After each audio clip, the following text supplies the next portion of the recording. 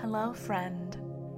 I am Maria, and welcome to the Conversations with My Higher Self podcast. This show is about spirituality, consciousness, and the inner workings of the universe at large. My partner Sergey uses hypnosis to bring me into a deep theta state where I get a chance to connect with my higher self. He then interviews me to uncover a wealth of knowledge about higher realms, celestial beings, and various energetic practices. Enjoy! Some people believe that there is just one life and there is nothing else after death. Some people believe that there is hell or heaven and you get there after you die. And some people believe that there is actually life after death. So today, I would like to talk to you about life after death. What happens after you die? I thought you were going to ask me which of the three of your original statements was correct, and then you've kind of just moved towards the fact that there is life after death. But what I was going to tell you that actually all of the above were true. Okay. I don't know if you want to go That there. was unexpected. Yes, let's, of course. Sure. All right. So it all is a matter of perspective. I think we've been here before, right? So let's look at the first option or the first scenario that you described, right? I believe you mentioned you believe that some people believe that there is only one life. I would like to talk to you about how that could be true in the grand scheme of the universe. So when you come into an incarnation, there are three particular energies that are forming who you are in that moment in time. The three formative energies are the stream from your higher self, the stream from your mother's ancestral line, and the stream from your father's ancestral line. Collectively, they form a new energetic entity that is a trifecta of these energies, right? These collective energies, if you will. From that perspective, the life that you are going to experience as a trifecta connected energy is essentially the only life that you are going to experience from within that setting. And thus, for the energetic entity of you that has been birthed as a formation of these three energies, this is the only life that you will ever have from the perspective of this entity. From this perspective, the statement that you made earlier around this being your only life in this setting is correct. Then I believe your second statement was some people believe that there is a heaven and then there is a hell. And obviously, I think that the assumption that you made was that this was incorrect. While this is not quite as true as the first statement, there may be some ring of truth to it.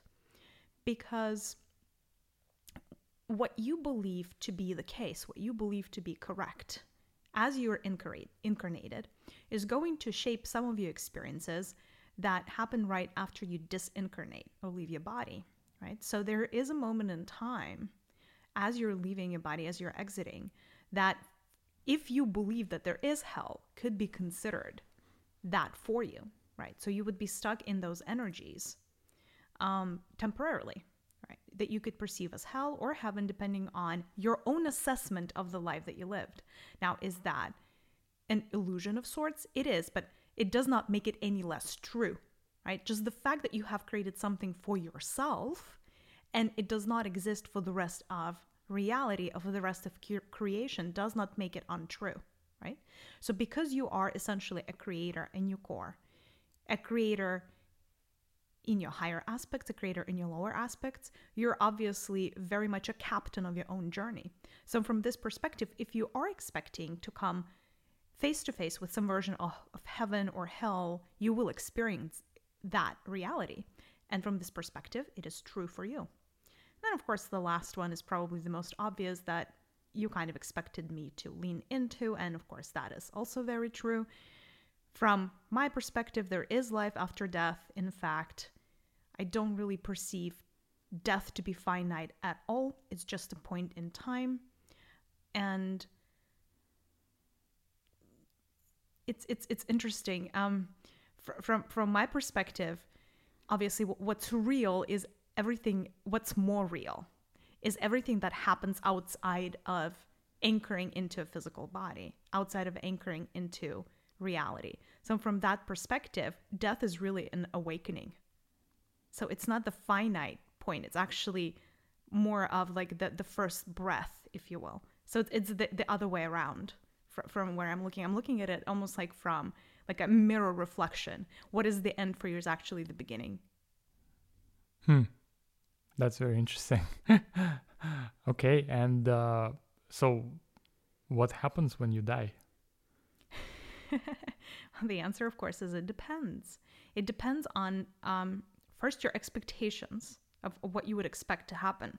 I'll tell you that there is that collective belief around planet Earth that you're supposed to see some type of corridor of light and you're supposed to be walking in that corridor. And that is what a lot of souls experience. I'll tell you what happens at the energetic level. So first things first, the three forming energies that have created you in the first place need to go where they belong. They would need to reseed into their original state. So what happens is this one united energy that is you, the consciousness of you in this life, gets split into the three original sources or the three original streams, and each of them goes back to where they belong.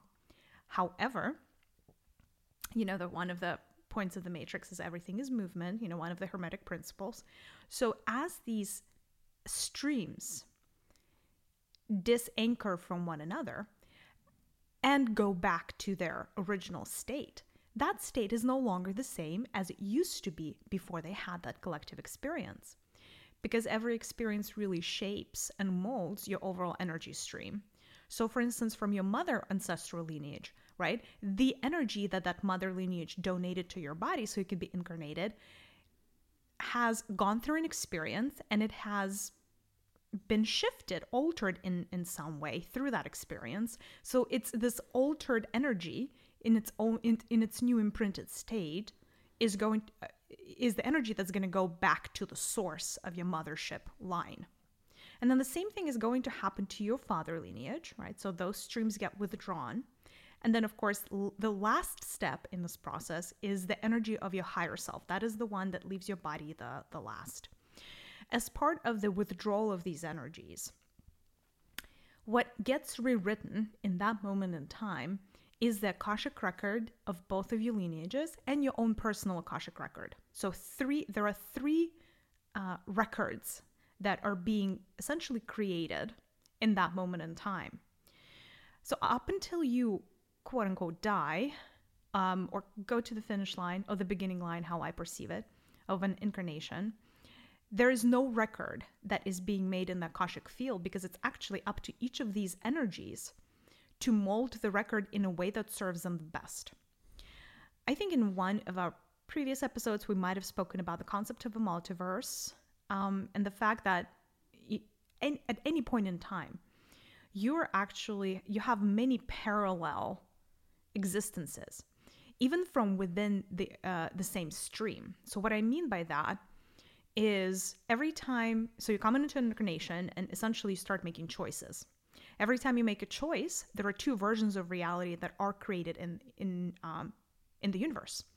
The option where you picked white, and then the option where you picked black, just for the sake of simplicity. From your limited perspective, you think that you selected one or the other. Let's say you went with white.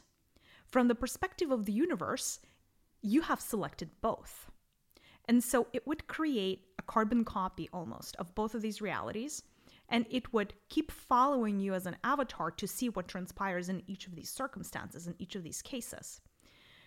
And so you go through life, and that's how there could be millions of different copies of the same incarnation created as you go along.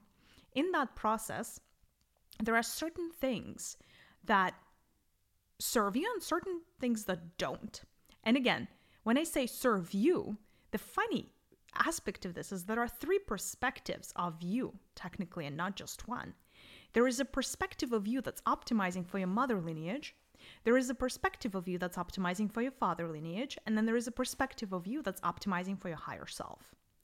depending on these three different perspectives, or depending on which perspective we are perceiving from in a moment in time, certain things that happen are optimal and other things are not so optimal. And so as you disincarnate, technically what ends up being left is a bunch of different options and a bunch of different experiences. And so your mother lineage would look at this table of options, so to say, this menu of experiences that you have lived, and it would handpick and select the things that serve the lineage the most. And those are the things that are going to go into the permanent record of that lineage.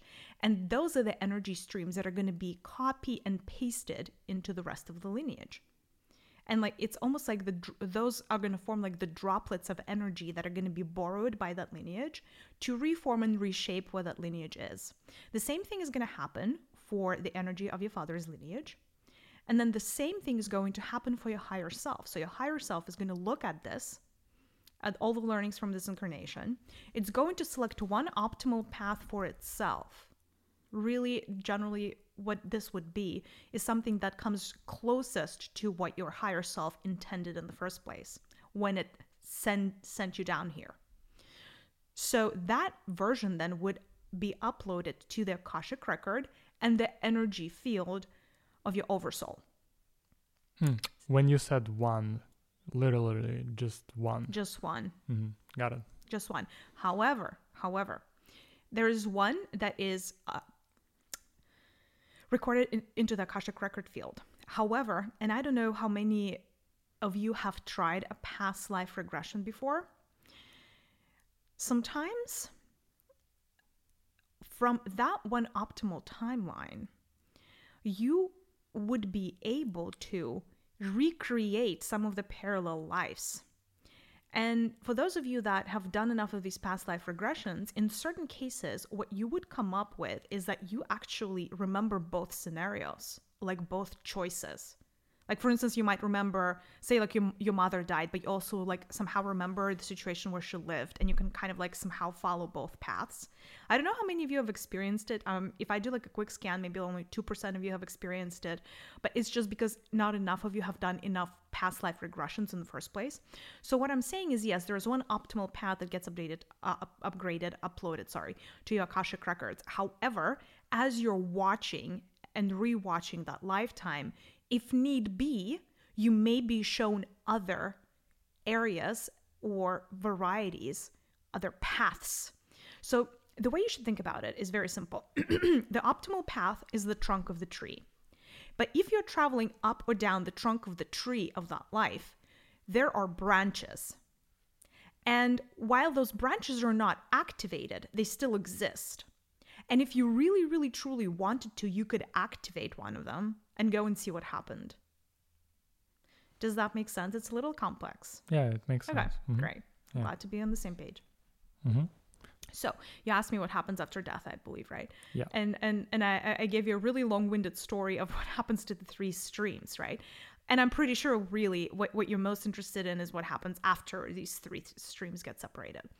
So what happens after is then essentially, for all intents and purposes, what you are present to, the entity of you, the consciousness of you, then essentially you basically start identifying with your higher self. Not immediately, but then you stop identifying with your mom's lineage or your dad's lineage, and you definitely start disassociating from your physical body. A lot of people who've had an out-of-body experience or like a near-death specifically with near-death, they definitely note that as they exit the body, they don't have an attachment to that body. So they really think of it as a piece of like outlived, outdated clothing that they don't have much of an attachment to. Because actually they had more of an attachment to the energy of the both lineages than the actual physical capsule, if you will, that they lived in. And so you move on. And basically the next stage of your existence is the process of reconnecting back into the stream of your higher self. Now, the stream of your higher self is your purest energy stream. That is your most undiluted energy that obviously exists in the highest possible realm available to you. your stream that has just gone through an incarnation, from that perspective, would be considered unclean. Or maybe not unclean, but in a need of a bath, I guess. So in the same way that if you just went hiking for 5 days and then you come back to your home, you kind of like want to take a shower, you want to take a bath. It's like a very natural process before you'd probably want to go to bed into your in the white sheets and everything. So it's not a dissimilar logic. Before your higher self would want to take you back into the rest and the entirety of itself, it would want you to go through a process that could be thought of as the process of a spiritual bath or reconnecting, right? And it's a multiple stage process. So you would first experience getting into a sortation room. It is generally a place, and again, like this part, there's a lot of this memory, collective memory of this aspect of the reconnection back to your original entity.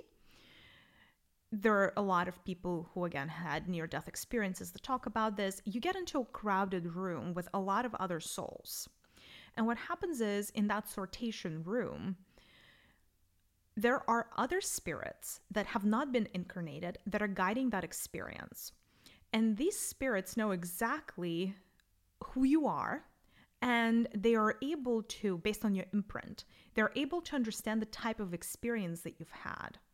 Now, not all of your experiences are created equal, and not all of the spirits or should I say souls in the sortation room are of the same caliber and of the same rank, I guess, as a spirit, right? So you're all different, is what I'm trying to say. And because you're all different, your own process of reconnecting back to your higher self energy is going to be very, very different.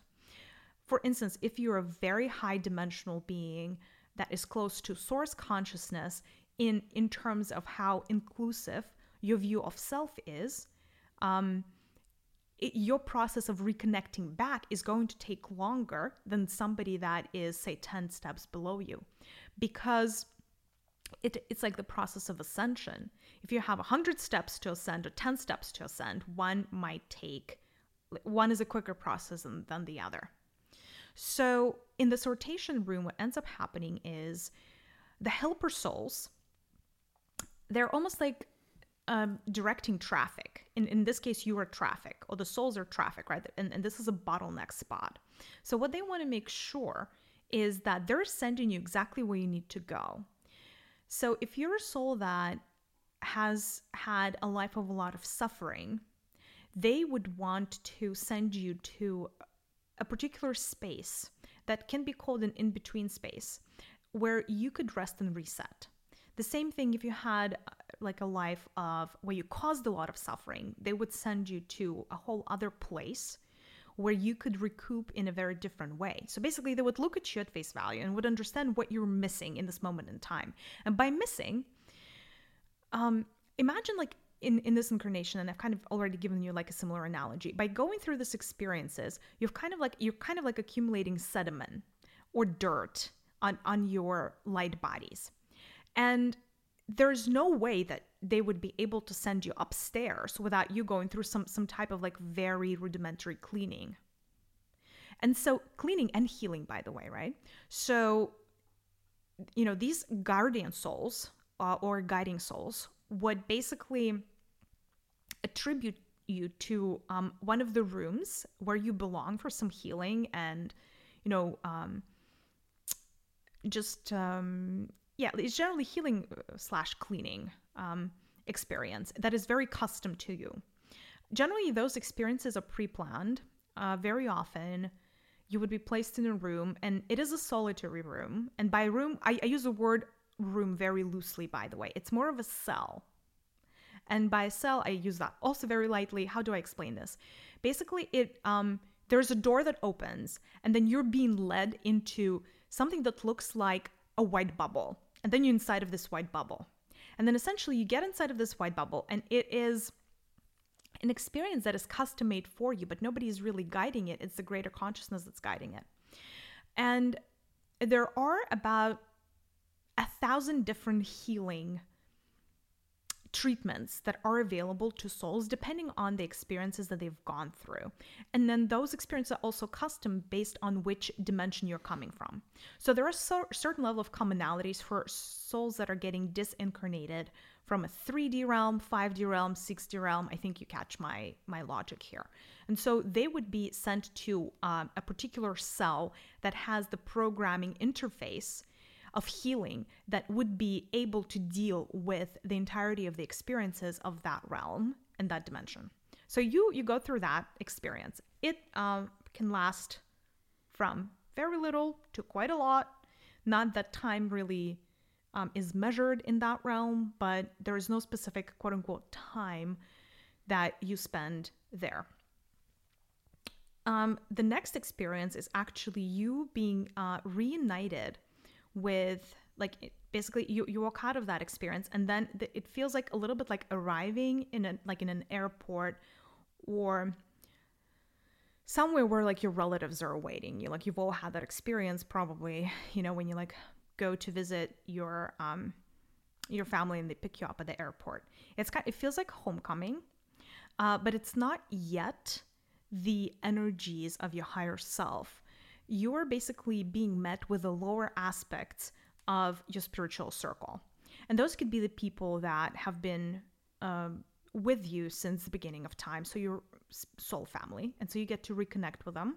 And so there's a lot of comfort, and there's a lot of healing at the soul level, at the heart, in the heart space as well, that happens during this period in time. And then very often there's a reconnection of beings that you have just lived your life with. So say somebody really close, I don't know, like a mother or sister in the life that you just came back from, somebody that, you would potentially want to see, would generally be greeting you here as well. But it's their lower aspects. From there, you would generally be, again, and that is before you get reunited with your full aspect of self.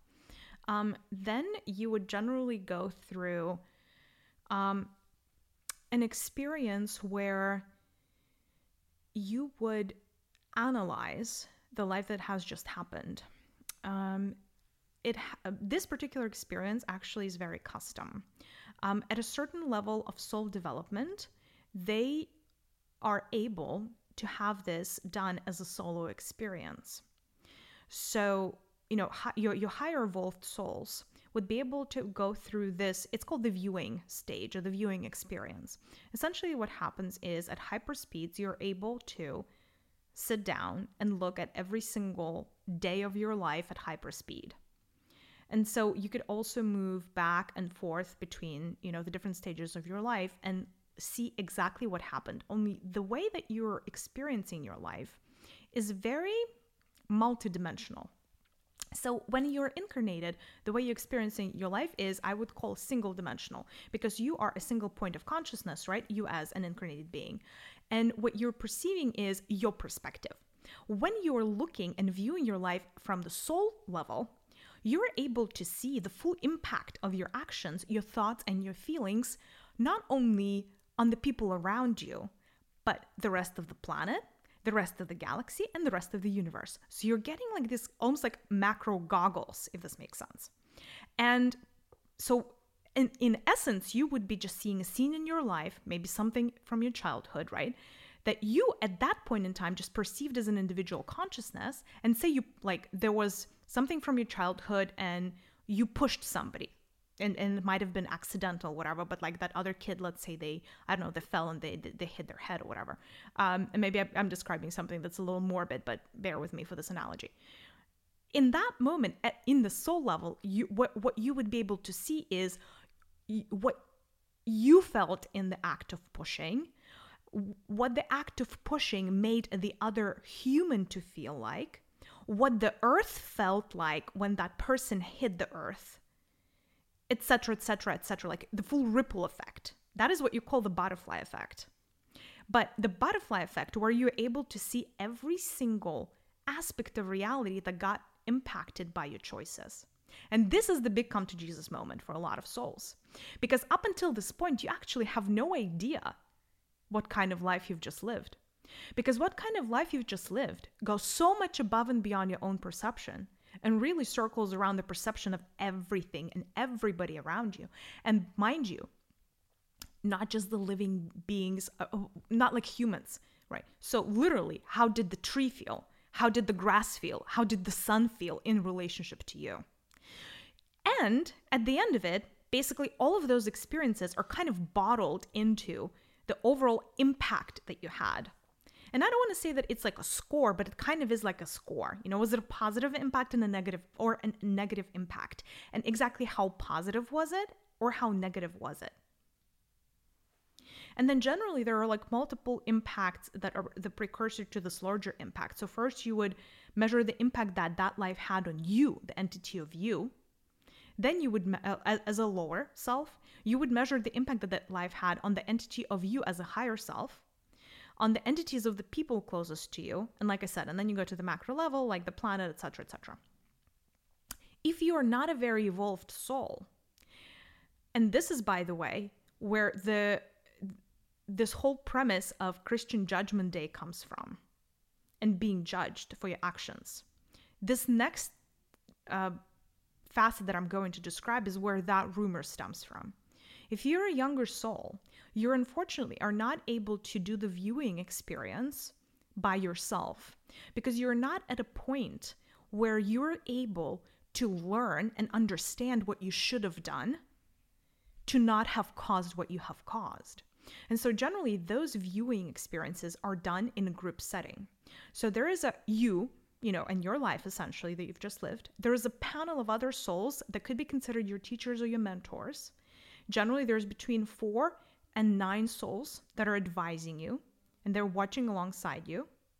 And then on top of that, there could be spectators.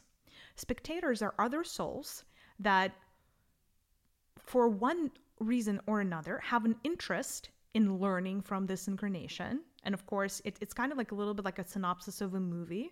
And it kind of resembles a movie theater, to be honest, where, you know, the souls would kind of be like, oh, you know, we have this kid here that, I don't know, this girl who was a witch and she was burned at the stake. Oh, this sounds interesting. Why don't I go see this? And, you know, what got her there, right? So there's going to be like a synopsis of this life projected into the stream of collective soul consciousness, and the ones that want to attend could attend and witness everything that you did. And it is a very good learning experience, because obviously the rest of the souls get to learn from your experience, so they don't have to go through some of that unless they want to, or actually during the time, some of them are planning their own incarnations and they're like just seeking new experiences, and they might see something that you went through and they're like, oh, this is a cool, nifty thing.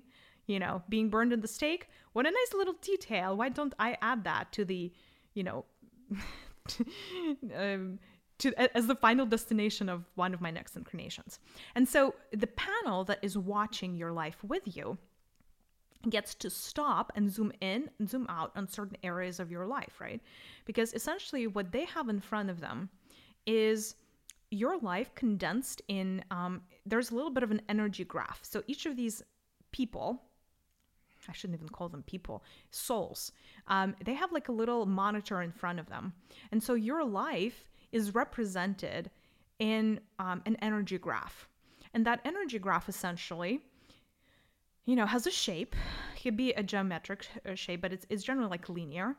And it has different colors. So the color is correlated with the impact that you're having. And the impact could be from gray to gold. From black to gold, should I say. So at any point in time, looking at this graph, they know where you caused pain or where pain was caused to you. Or, you know, they can, you know, if it's black, for instance, or gray, these generally signifies the energy of pain created or pain received. And then there are golden aspects of the spectrum. And these are the positive impact that you've created. And so they can zoom in and zoom out on things and call out and say like, well, why don't we actually look here collectively, right? And, you know, you have to watch it. And then they may ask you questions. It's kind of like an exam or a quiz, like what should have you done in this situation to not have experienced this much pain? That's a little bit kind of like an exam, but not really. And really they're here to help you and to mentor you. Very often, one of these people on the panel would be your guardian angel, or the soul that really took a lot of responsibility for you as your guardian angel. And then there's going to be one of what you would call your main teachers, or the soul that is responsible for your personal development and expansion. So they would generally preside over your incarnation. And they would provide feedback to you based on how you lived your life and, you know, what sort of corrections you would need to make in the future. From that viewing perspective, generally there is some space that is given to the soul for processing. During this space, the soul generally gets into the creative room, the creative space. The creative space is something that each soul can customize based on what they want. And it is pretty much the last, there's one more step, the second to last, should I say, step before you get reunited with the consciousness of your higher self. So here you can spend as much or as little time as you'd like. And generally speaking, souls would tend to relive some of their happiest moments here. So they would tend to recreate some of the scenes, maybe they're the house that they lived in. And that is their way of like closing the door and fully integrating the learnings from this incarnation. And then when they're done and ready to move on, they can exit the space. And the last thing that they go through is a spiritual shower. So there's really, it feels like a waterfall of light. And they need to pass through the waterfall of light. And beyond the waterfall of light, essentially, is the energy of their higher self waiting to be reunited with them.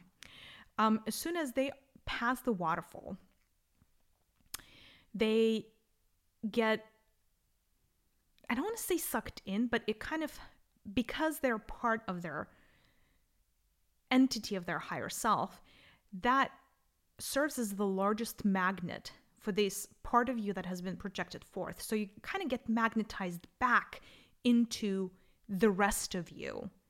And essentially you complete it. You get back and it becomes whole again. And that is when you get rejoined with 100% of all of your memories and also all of the new learnings that have come through since you've been absent, right? Because you have within you, you've always held a hologram of all of the learnings up to the point in time when you left the rest of your higher self and projected forth into an incarnation. And then stuff happened when you were away, but you're not fully yet aware of what actually happened, because stuff always happens when you're away. And then you came back and all of a sudden you're like back in, plugged into the same socket, but it's not the same socket, right? As above, so below, because that socket, the rest of you has already moved on. The vibrations have already changed, right? And in that process of unification, not only do you come back, but you bring with yourself all of the learnings as well. And so essentially in that moment in time, you change your higher self. And does it mean that when you reconnect with your higher self, you stop associating yourself as a soul, like as a piece of higher self, and you become whole? Yes, you become whole. It doesn't mean that you stop associating yourself as a soul. I mean, you don't really, I mean, that's how you feel at a higher level. It seems like self. So higher self is made out of many different facets, right? Correct. And collectively they have one consciousness. Collectively, yes. Yes. And then kind of inside the higher self, when you kind of reconnect, you still keep your individuality, basically, like as a piece of soul, as a piece of higher self. What I'm trying to understand, like no, it merges with the rest of it to right? the best of its ability. Yeah. Okay. Now, of course, there is fragmentation at soul level also. So if that fragmentation is massive, there are some parts, and like let's say your higher self rejects some parts of itself, they're still going to be somewhat segregated. But this is the most the feeling of the most unity that you can experience at soul level. Yeah. Now, you still have identity at that point in time.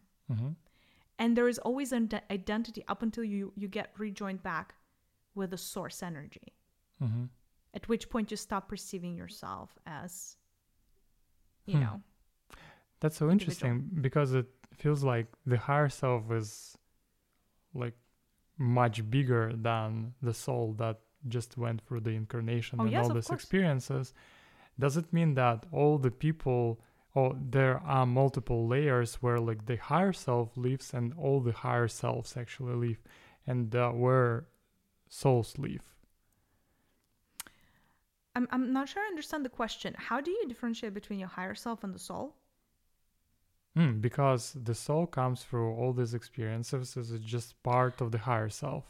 Oh, sorry. Right, with the teachers and your guides and everybody, and the shower and everything, it's just one piece of your higher self. So when I say soul level, I use the word soul level and higher self interchangeably in this context. It's one and the same thing. What incarnates is a part of your soul or a part of your higher self, a particular fragment of it that gets sent to do the work. Right. So when that, I mean, it's just very lengthy to call it a part of your higher self all the time. That's why I call it a soul for simplicity's sake. But that's not the fullness of you. Yes, correct. You know? I mean, we could also say that your higher self is an oversoul, and then it may contain with it a bunch of sub-souls, right? Correct, yes. I mean, if you'd like to get really particular, then that is how it's done, how it's set up. Yeah, and what I'm trying to figure out is that it felt for me, at least the way I imagined it, like there is a part of the higher self, which we called a soul, that goes through this experience after the death until it reconnects with the higher self. But the way I imagine it myself, it's like higher self is bigger, right? And that's why it lives somewhere in a different space, instead of this piece of higher self that went through all these experiences. So let's get one thing clear. That piece of you that gets incarnated is not any less higher dimensional, any less high vibrational than the rest of you. It is the same level of vibration. Oh, okay. That's interesting. Well, imagine that you are a pie. I mean, it's a twisted analogy. And then a piece of you has been cut. Right.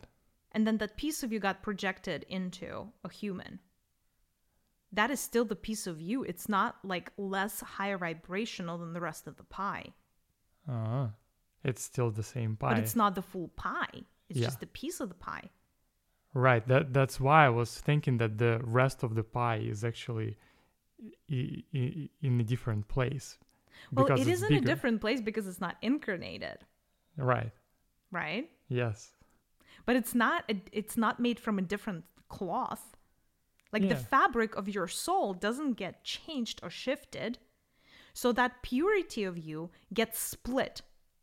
So when you incarnate, imagine you're one stream. And then this stream gets split, almost like a rainbow. You know how rainbow is not like one color white? It's all of these 7 colors, whatever. And each of them could be like a split. Yeah. Right? So one of these splits is going to go through, say, like, I mean, and this is overly generalizing, but I have to give you some type of understanding. Imagine that at soul level, you're white energy. When you're incarnating, you have to figure out which part of you is going to go on which mission. And let's say that you know that one part of you is really feisty, and there is a part of you that contains within itself a lot of wrath. So let's say you split yourself, and you know that part of you lives in the red spectrum, right? Which is also your root chakra space. It's all interconnected, right? So that part of you is not healed yet of the energies of anger.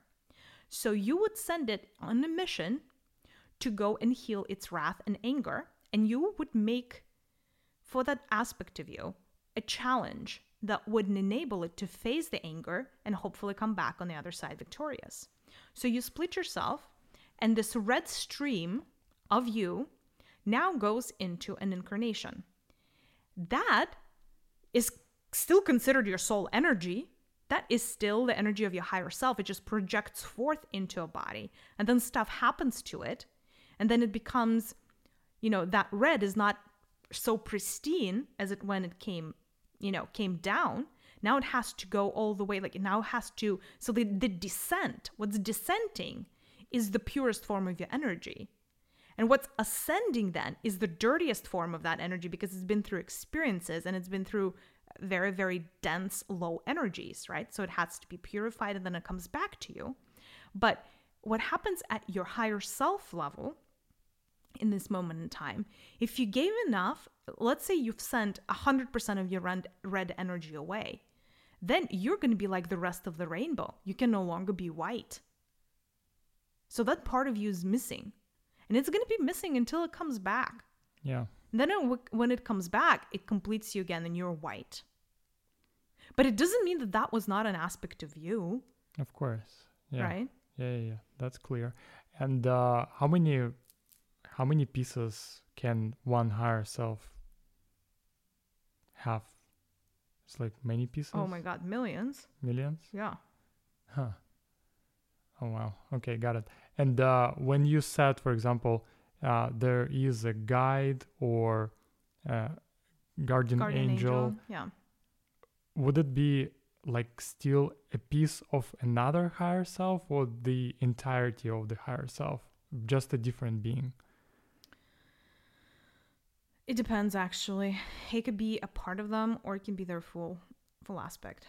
So does it mean that in this place, let's call it ether, we have beings that just fully represent the higher self or just a part of the higher self, and there can be many parts of the higher self that do multiple tasks in parallel in this place that, let's call it ether? Yeah, so it actually is up to the higher self how it wants to divide its energy. It's up to the oversoul. Some oversouls like this concept of fullness, and so they would never send a full aspect, like how I just explained to you the rainbow, right? Like they would never send the fullness of their red energy anywhere because they would be missing that side of their spectrum, which also means sometimes that they prevent themselves, because of that, they prevent themselves from faster growth. You actually grow faster when you're able to split yourself into more aspects and get away with it. What do I mean by get away with it? Every time you split yourself, you need to have enough energy to be able to do so and not lose yourself in the process, right? So each of these parts of you kind of require maintenance and upkeep and everything, like resources, energy. When you split, it's actually a lot easier to maintain yourself, quote unquote, when you're one, when you're oneness. Oneness is a much more stable energy. It is a lot easier to carry. Separation is a lot harder and a lot more energy consuming. However, separation gets you to the faster learning curve. So when you've asked me the guardian angel, it's well, first things first, it's somebody else's oversoul. It's somebody else's higher self that you have a contract with, a divine contract, whereas they choose to become your guardian spirit or angel, however you want to think about it, guardian soul. And you accept that commitment and you accept that sacrifice, well, most of that work from them, right? So it's an agreement that is a relationship that you're going to have. That higher self, though, decides whether they're going to give you the entirety of their spectrum to serve you as a guardian angel, only a portion of their spectrum for that work. Got it. Now it's clear. It's up to them. Yeah. Okay. That's great. It clarifies. It also doesn't mean that you're like also separated, because the one good part about the higher self is it can call back 100% of its energy instantly if it only chose to. Like if the push came to shove, I don't know, if there was some cosmic collapse or something else, collision, what have you, or some event that for some reason your higher self needed to cut down all of its streams and bring itself back, they could do it instantly. That's why they're so okay splitting, because they know at any point in time they can come back very quickly. The reason they can come back very quickly is because of the energy of magnetism. When your higher self, when your oversoul calls your name, so to say, and gives the order to come back, it is the strongest pool of energy that you can experience. And it is something you absolutely cannot resist. Enough so that if your higher self really wanted to bypass the whole process of purification and healing, it could. And you would have to come back to it instantly. Got it. Okay. It would then have to do like, it would then have to figure out how to like not go crazy trying to purify when it's already united. You know, there is a reason, there is a method to this madness. There is a reason why this process is in place. It's because it's the most optimal way to go through this experience. Yeah. Right? But it's also up to your higher self. Like, honestly, they call the shots. Yeah, that's why I was actually wondering if it's the same process for all, how to call them, like cells within the creator, like with different hierarchies, or is like the specific one that our creator came up with? This one is for our creator. So it can be different somewhere else. Yeah, they can be different. Essentially, they follow similar sets of steps. Sometimes there are other steps. There are additional steps that are added for certain creators, you know, based on their experience, but they're not dramatically different. Got it. Okay.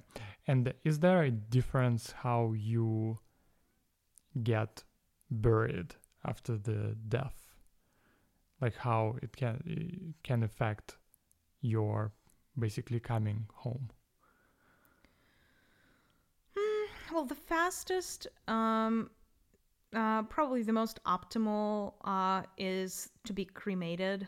Although, because basically for as long as your body, your physical body has not disintegrated, there is a little bit of an attachment. There is a little bit of a cord that you still have to it.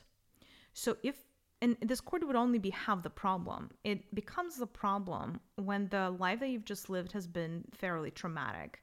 Well, one quick example of that is there are all these souls that have gone through the experience of war, dying on the battlefield. So when they get connected, and it's generally dramatic deaths, and deaths that are dramatic and traumatic, should I say. So it creates a lot of trauma in the body and at soul level, enough so that sometimes it could create a whole split and a whole new set of fragmentation. These types of souls would not benefit necessarily from being connected to that physical body, because you're like, okay, well, it was really a lot of trauma. You kind of like want to, be done with it. But because your physical body hasn't disintegrated yet, there is that thread that is still maintained with the body for, until that happens. And that's why it's also very, very sad for those bodies that get preserved, I don't know, like Lenin in Moscow and stuff like that. Or, when there are like some of these saints. Oh, like mummification? Yeah, the mummification, or like when they try to preserve your, body parts for church, whatever. Some saints, they just take their bodies and they never really allow them to fully disintegrate. That is actually really bad for soul level, because a portion of your energy cannot rejoin your higher self for as long as that body is alive. So it creates a form of an energetic trap, actually. So that is the worst part that could happen to you is if that happens to you. Otherwise, disintegration of the body happens fairly quickly. It's a blink of an eye as far as your soul is concerned. So basically, all pharaohs are not kind of connected fully to their higher selves. Depends. I mean, the mummies still don't preserve the body fully. I don't know if you've noticed. If you've been to the museum. Partially, yeah. Yeah, there are other ways to preserve bodies that is a lot more, like some of the ancient technologies, they can fully preserve the body in its like monks. Or like even freezing, like if you froze, like and your body didn't disintegrate, like that creates an energetic cord that's really, really hard to break at soul level. Got it. And once you die, you basically descend right away. You leave this planet right away, or there is a couple of minutes, are you asking me about whatever. Ghosts? Maybe ghosts, yeah, maybe, yeah. What about them? You choose, actually. There is a standard operating procedure, like everything at soul, at soul level. You generally stay for the first 40 days, and so the first 3 days after you die, is the process of the disanchoring. So this is when it takes about 3 days. For the 3 streams the two lineages and your higher self to fully untangle, because this is like a marriage of three energies. So for them to disentangle takes some physical time. So that's why, the first 3 days is when your true energy in the configuration of what it used to be when you were alive still exists. After the 3 days, there is some semblance of you that exists, which is mostly the energy of your higher self. So one aspect of you is still here, it's still, some part of it is still connected to your body for the 40 days. And again, at soul level, it's a blink of an eye. It's really not that long. And then most souls would move on from there. However, there are some beings that are really attached or had a very unexpected death. And because of that, they would go outside of the pre-written script. And that is where you get ghosts, and that's where you get phantoms, and that's where you get other spirits that are stuck here and cannot move on. And some of them also cannot move on because they've committed so many crimes, quote unquote. And I use that word very lightly, like very cautiously, right? Because a crime is what you make a crime mean. There is no such thing as sinning. It's what you decide, as a soul, because you are your own worst judge. But because souls tend to have a perception of what's good and bad, right or wrong, and like all of these, like at the lower aspect, right? There is still a lot of separation, right? So the souls that judge themselves for the life that they have left tend to stick around longer, because it actually, as you're ascending, what this means is it implies a certain level of lightness that you need to have in your soul to be able to leave the gravity of this planet and leave the gravity of the matrix and move out, right? So it's almost like a quantum leap that needs to happen. And you need to have enough momentum and enough lightness for the quantum leap. For the souls, though, that perceive themselves to be bad, they don't have enough of that within their light bodies, and so they can get stuck here because essentially they're weighed down by the pressure of their own actions. And for these types of souls, they generally need helpers to help them move on. And these helpers can be from the etheric realm. Sometimes these helpers are people who are actually incarnated that have the sight or the special ability. Sometimes these people would, the ones that got stuck, would need help from their ancestors or their family members. That is how sometimes like family members, like maybe, I don't know, they like feel the presence of their loved one or whatever, or like their loved one who just passed may come to them in their dreams for some type of absolution or forgiveness of sin, right? And when that happens, they're able to kind of take the load off their shoulders and finally move on. Got it. Okay, and maybe the last question is about heaven and hell. Where does it fit in the flow that you described? Yeah, so that heaven and hell is the version that... so basically, generally, it is for those souls, like specifically hell, although heaven could be here as well. For souls that are not fully ready to move on yet, right? They start experiencing it right away, especially like if you feel a lot of... So if you feel a lot of guilt around the life that you've lived, what this does is it creates a magnetic field around you. And that magnetic field around you is not positive. When you move, the moment that you leave your physical body, where you get into... And you don't know that. But what you get into is a place of perfect manifestation. Because the out-of-body scenario, the invisible world, is a place where your manifestation is instant. However, what happens for you is what you're projecting forth, right, is this magnetic frequency of I am bad and I deserve to burn in hell or whatever, or I deserve punishment. And that's how you project within your old cell of reality. You project your personal version of hell, whatever that may look like for you, right? For some people, say they killed someone, and their personal version of hell is doing that act over and over and over again for eternity. They might literally experience that loop. For other people, it's burning in fire. You know, they may experience that, whatever they do. Same thing with heaven, actually. You know? But if you're experiencing that, heaven or hell, that means that you actually have not really moved on from this realm, from the denser energies into the higher aspects. So you haven't really fully started, you haven't fully gotten into so it happens before the sortation room. Before the sortation room. Got it. Yes. And in the heaven, you basically also can live in the loop. It's just a different kind of loop. Correct. It's very positive loop. Yep. Right? Yep. You just live it every day. It's the same life. Maybe it's kind of this positive moment. Mm-hmm. And you just really enjoy it. Yep. How much time can you actually spend in the loop? Generally, your guides would come for you.